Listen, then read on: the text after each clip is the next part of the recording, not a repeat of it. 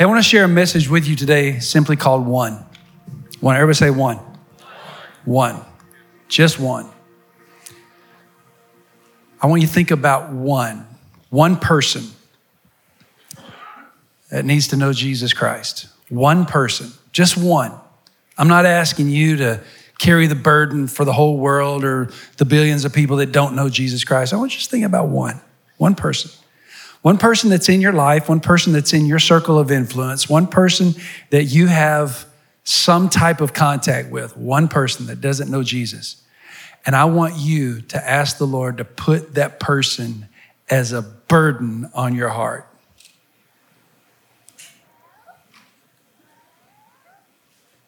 Here's the reason I'm doing this.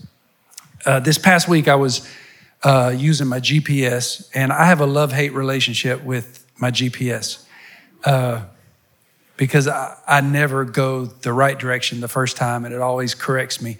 And ordinarily, when I'm going along, it'll start saying U-turn, U-turn, and if I don't say U-turn, then it starts saying recalculating. Well, I know that's code for you're going the wrong way, dummy, but I'm going to help you anyway. How did you miss that big sign over there? I'm sure there's it's code for a lot of things. But God kind of operates that way in our lives whenever we make missteps and we go the wrong direction. He doesn't tell us what I'm sure he's really thinking. He just says recalculating. He offers a whole lot of grace, and I'm thankful for his grace. But as I was going through this process with my GPS, I realized how much of my frustration and how much of the anxiety that I feel in life comes through my phone. Whether it's, emails or whether it's text messages or whether it's social media, it's just like the frustration, it all comes through. I know this is our communication device. I get it. But there are times, and I felt it this week, there are times that I just kind of wish I could go back to the old days where, I'll be home when I get home. I'll see you when I get there. And I didn't have to worry about somebody getting hold of me during that time. I'll be there. You'll know I'll be there. There's just, I don't know. It's just part of me. I was kind of dealing with that this week. But I realized through this medium that we have of social media, how we have become extremely desensitized. Very desensitized. Our days are filled with the social media overload, and we read news headlines and stories, and we can flip right past somebody being raped and murdered and mugged and beaten and tied up and babies left on doorsteps and murders and genocides, and we just flip right past it without ever giving it a second thought. I'm putting me right here in the middle of it. Now, maybe that's not you, but I think it's probably most of us. When's the last time we saw something that literally captured us and caused us to change our behavior, change our plans? When's the last time we saw something while scrolling through social media that literally stopped us and brought us to tears? When's the last time we truly had a broken heart for somebody that does not know Jesus? Somebody that we know without Christ will spend an eternity apart from Christ. When's the last time our heart was moved like that? I want you to think about your prayers over the last year. I know you can't gather up all of them, but let's just summarize prayers over the last year. Did they include prayers for healing? Sure. Peace in our life? Yes. Did our prayers include promotion at work? Absolutely. Did our prayers include grace for our missteps? Of course. Forgiveness for our blatant sins, without a doubt. But did any of our prayers include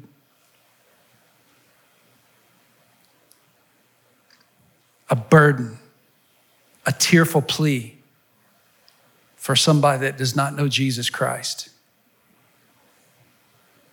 That they would come to know Christ? What kind of sacrifices have we made in that prayer attempt that somebody would be saved. See, our days are filled with all kinds of wants. One more task finished before we go home from work, one more letter written, one more report filed, one more task completed, one more item off the to-do list. Students, one more test, one more step towards the term paper, one more assignment done. We get all that. Our weeks are filled with one more week of work, one more workout, one more day off, one more honeydew.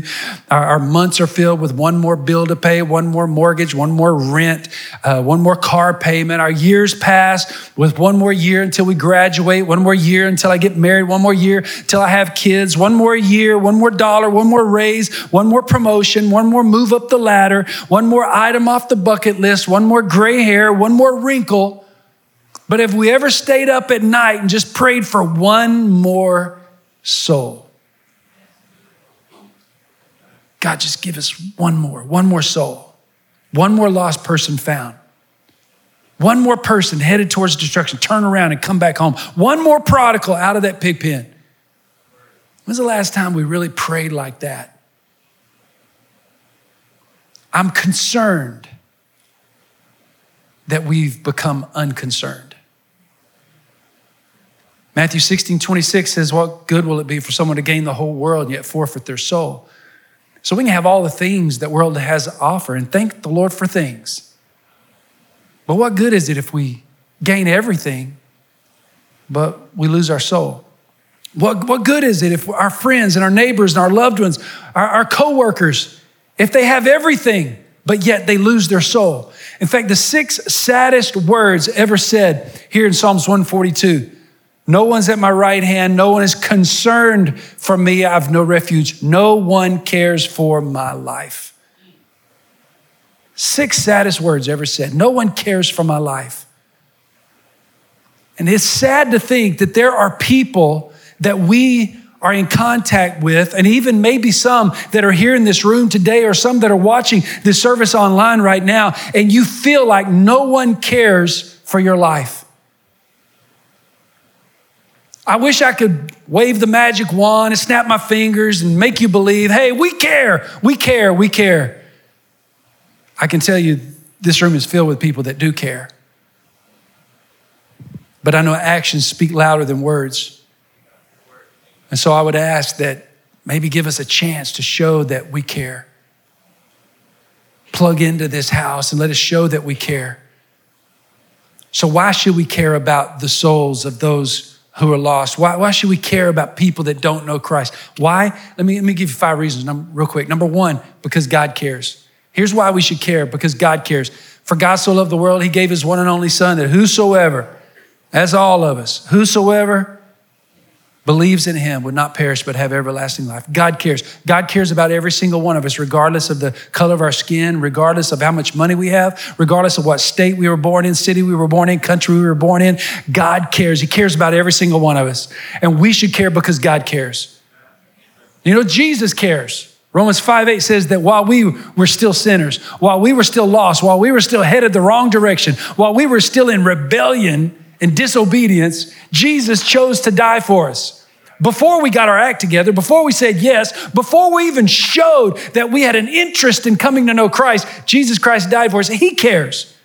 So God the Father cares. Jesus cares. The Holy Spirit cares because the Holy Spirit is the one who is sent to help us, to comfort us, and even to convict us, to make us feel that gut-wrenching feeling inside of our stomachs when we know we're doing something wrong. He convicts us so that we can turn back to him. So God cares, Jesus cares, the Holy Spirit cares. Did you know what the angels in heaven care? The angels in heaven care about the lost. Because look at this, I tell you, in the same way, there will be more rejoicing in heaven over one sinner. Now think about this. There's more rejoicing in heaven over one person who says yes to Jesus than no angels are rejoicing that we showed up here today and that we're singing our favorite songs, or we sang the loudest, or you know what? I was so proud of all these teenage boys down here in the front. Kudos to you guys. However, heaven's not rejoicing that you guys are down here in the front. Angels aren't rejoicing. I even commented to Joel. I said, hey, bunch of teenage boys down there in the front. I mean, y'all were talking a little too much. But other than that, But I was proud of it. I said, good on you guys. But you know what? Heaven is rejoicing over one sinner who repents than 99 righteous people who don't need to repent. So if the angels in heaven are rejoicing and the Holy Spirit is rejoicing, the Holy Spirit cares and Jesus cares and God cares, shouldn't we care? Well, here's another reason why we should care. Is because someone cared for you. Someone cared for you. It may have been your mama. It may have been your grandma. It may have been a pastor, a youth pastor. It could have been a coach or a teacher or a neighbor or a big brother. Somebody cared enough for you to pray. Don't think you got to Jesus all on your own. No, you got here because somebody prayed. Somebody prayed the prayer. Oh God, whatever it takes. And it happened. Some of us hit the very bottom because somebody was praying whatever it takes. Oh, I've prayed that for my kids. Reluctantly, I've prayed it. God, whatever it takes. I don't know what that's going to open up over them. I don't know what that's going to release on them. But I'm more concerned about their soul than I am their comfort. So whatever it takes, you bring them to Jesus. I bet somebody prayed that over you. Someone cared for you. The angels in heaven care for you.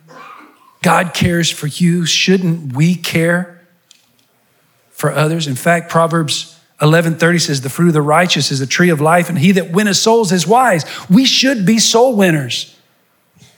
Come on, we should be soul winners. Maybe we've lost that desire, lost that hunger, lost that passion, but we should be soul winners. Matthew 4:19 says, he said unto them, follow me and I'll make you fishers of men. We were brought into this family of God to become fishers of men. So how can we do a better job of reaching one more person? I want to read this passage of scripture to you.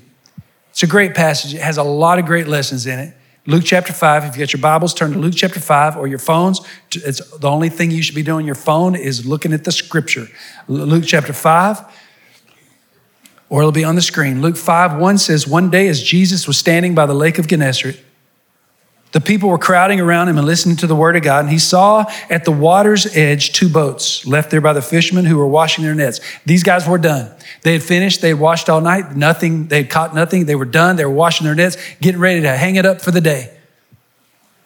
He got into one of the boats, the one belonging to Simon, and asked him to put out a little from the shore. So he jumps in the boat. He says, just put it out a little bit. So he's right there on the edge. And then he turns and it says, then he sat down and taught the people from the boat. So while he's in the boat, he's teaching those who are there on the shore and even those that are in the boat, he's teaching them about the kingdom of God. So he begins to teach them. He's pouring into them the word of God. That's what happens to us when we come to church. We get taught the word of God. So we're hearing the word, we're hearing the word, we're hearing the word. And then what does he do after he pours the word of God into them? Then look what he says. When he had finished speaking, verse 4, he said, Simon, put out into deep water and let the nets down for a catch. Okay, I've had you here close. I've been teaching you the word. Now I want you to push out into the deep and let the nets down for a catch. In other words, there's something that's very positive about what he said. He said, we're going to push out into the deep. You're going to throw your nets into the water and you're going to get a catch. Throw your nets into the water for a catch. Not hoping to get a catch, but you're going to get a catch. And so he says, Simon answered, said, Master, we've worked hard all night. We haven't caught anything. But because you say so, in other words, here's another great lesson. You always obey God regardless of whether it flies in the face of your logic or not. Even if it doesn't make sense to you, God, if you say so, then that's what we're going to do. Because you say so, we'll let down the nets. And verse 6 says, when they had done so, they caught such a large number of fish that their nets began to break. So they signaled their partners in the other boat to come and help them. They came and filled both boats with so full that they began to sink. And when Simon Peter saw this, well, Simon knew he was wrong. Simon knew, and he was embarrassed. He fell at Jesus' knees and said, go away from me, Lord, I'm a sinful man. For he and all his companions were astonished at the catch of fish that they had taken, and so were James and John, the sons of Zebedee, Simon's partners. Then Jesus said to Simon, don't be afraid. Again, recalculating. He just responds, recalculating. Don't worry about it, Simon. From now on, you're going to fish for people. So they pulled their boats up on the shore, left everything, and followed him. Powerful story.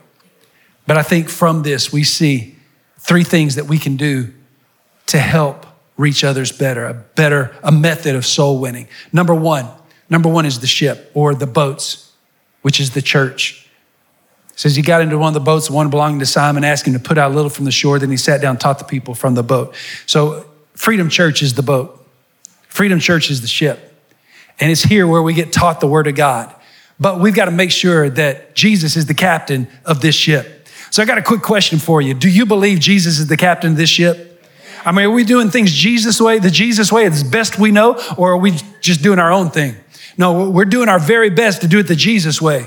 And whatever the word says, because this is what we're being taught, whatever the word says, that's what we're going to do. Even if it flies against our own logic, even if it doesn't make us comfortable, we're going to do what Jesus says we're going to do. So Jesus is going to be the captain of this ship. Just in case anybody doesn't know, Jesus is the captain of Freedom Church. We're all just crewmen on board this ship. And in fact, I need to let other people know, this is not a cruise ship. This is a battleship. So put your pool deck chair, put it away, put your suntan lotion away. This is not time for you to get your swimsuit on and watch for the entertainment and just be comfortable. Now, this is a battleship, and this battleship is on a mission, and the mission is to win the lost at any cost. So I'm looking for some crew members on this battleship. We need workers in every department, everywhere. We need all hands on deck because there are still a lot of people that need reaching. So this is a battleship, not a cruise ship. The second thing is that the water represents humanity. The deep would be the despised of humanity. It says when he had finished speaking, he said to Simon.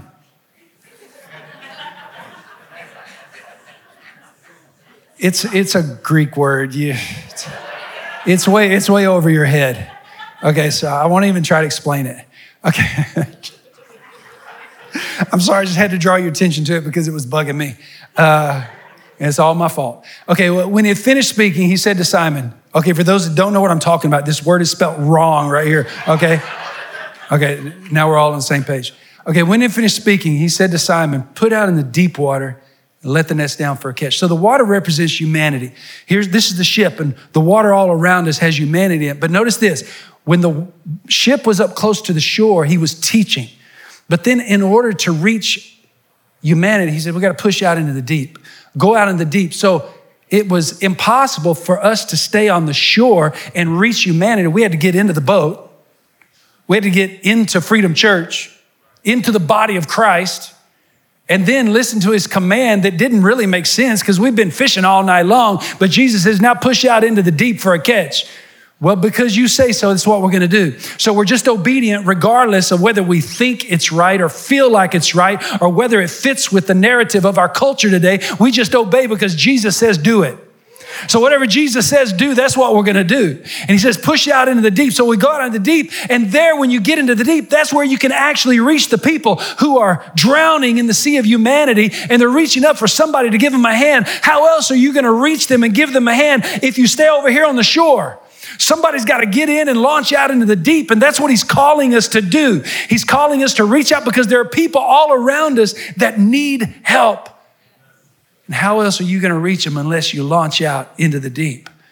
A few years ago, our family, as we do most every year, go to the State Fair of Texas, and as our family was getting larger and larger, it becomes more difficult to try to keep everybody together. We had about 16 of us that year. This is, 4, 5, 6 years ago. And our oldest grandson was probably only about 6 years old at the time. And we had divided up and we were going 2 different directions. So a group of 8 were going to one event, and another group were going to another event. And we split up, and when we left, somebody in our group said, hey, where's Cannon, our oldest grandchild? Well, I don't know. I think he's with the other group. I don't know. I think he's supposed to be with our group. And all of a sudden there's this confusion, this panic look comes over everybody. So we call the other group. Hey, y'all got Cannon? No, we thought he was with you. No, we thought he was with you. Oh, we don't have him. Oh, we don't have him. Now, all of a sudden, full-on panic mode. We're in the middle of the State Fair of Texas, packed shoulder to shoulder people, and our oldest grandson is missing.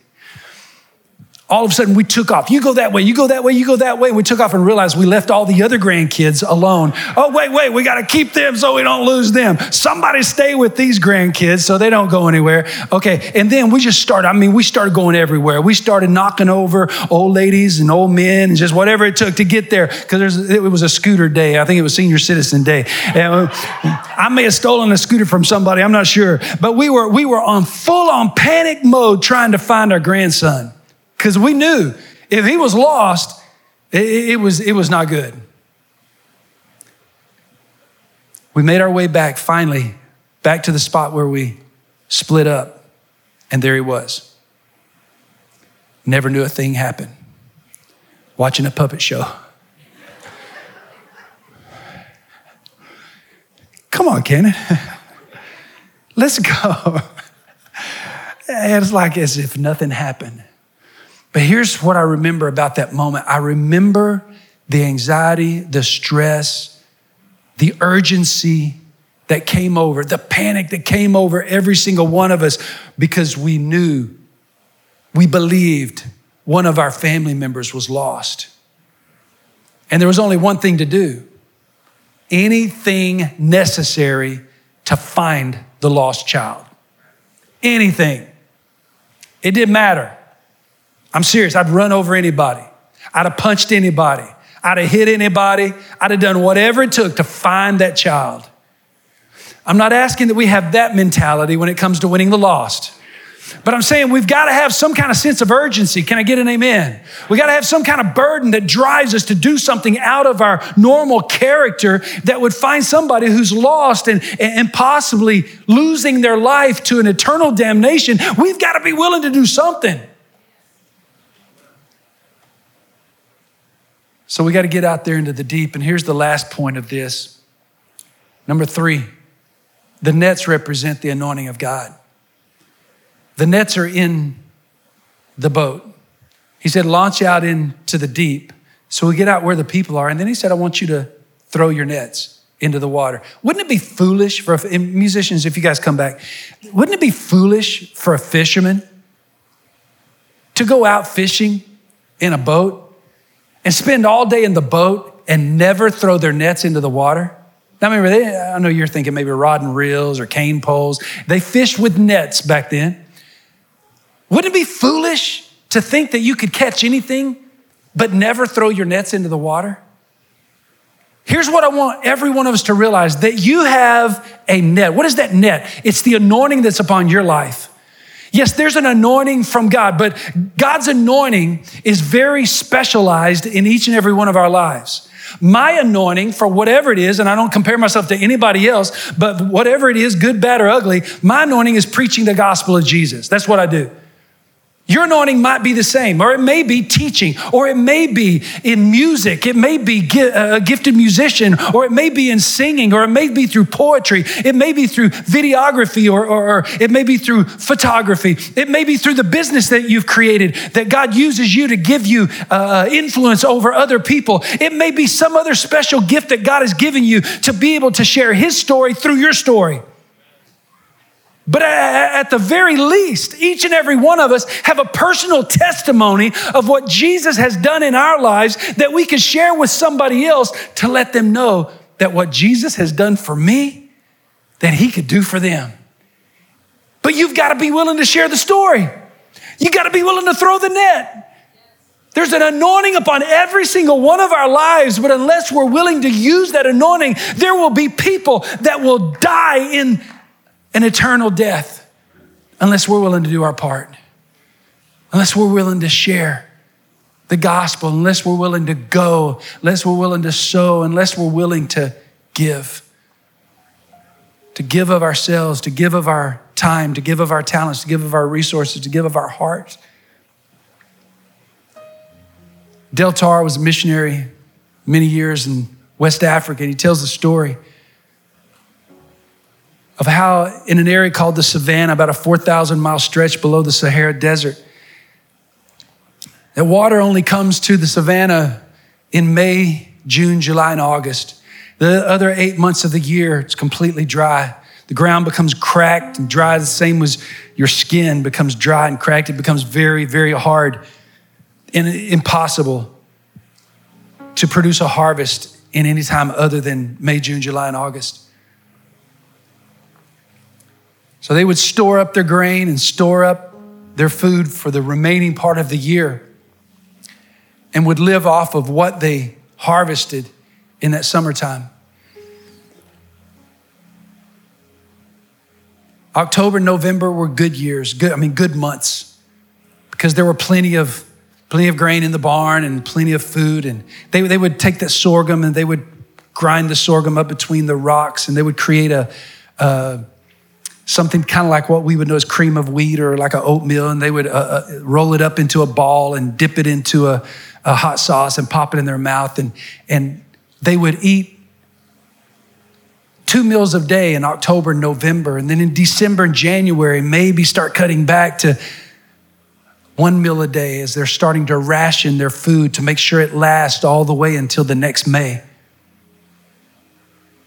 And sometimes in March, they would have to cut back to half a meal a day. Del Tar said that the most cruel month of all was the month of April, that last month leading right up to the next harvest season. He said children could be heard wailing through the night, crying with hunger pains. And oftentimes in that month is when sickness and disease would set in because their malnourished bodies were unable to fight off the sickness and disease. He said he remembered the time when he heard of a boy, a little 6-7-year-old boy came running into his dad. He says, Daddy, we have grain. It's in the middle of April and these kids are hungry and they're starving. He says, we have grain. He says, no, son, we don't have any more grain. He says, yes, I found a bag of grain in the hut where we keep the goats. A little black bag, and I reached my hand in there and there's grain, Daddy. Daddy, please give the grain. Give the grain to Mama so she can make some food for us so our tummies can sleep tonight. Son, we can't eat that grain. That grain is seed grain for next year's harvest. And that's the only thing that stands in between our family and starvation. But Daddy, I'm hungry now. Daddy, I need something now. Son, we can't waste that grain. We've got to wait until the rains come so we can sow it and have food for next year.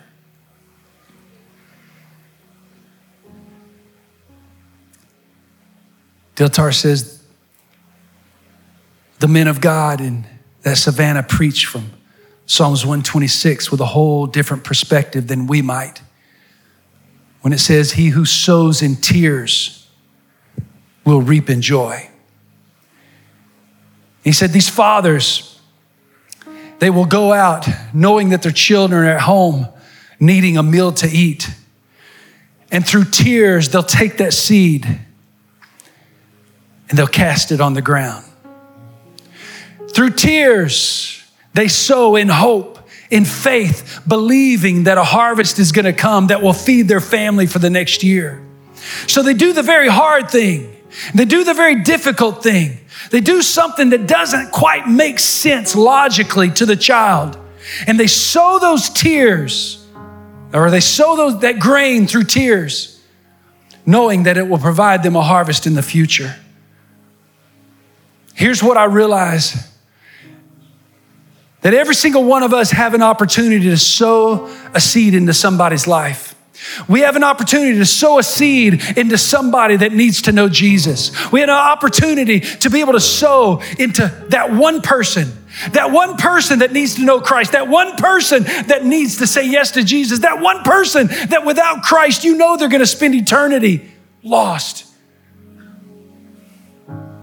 Will you sow that seed?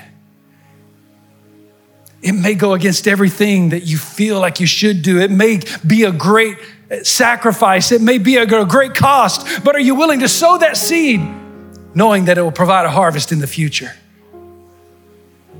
That's what God's asking out of us today.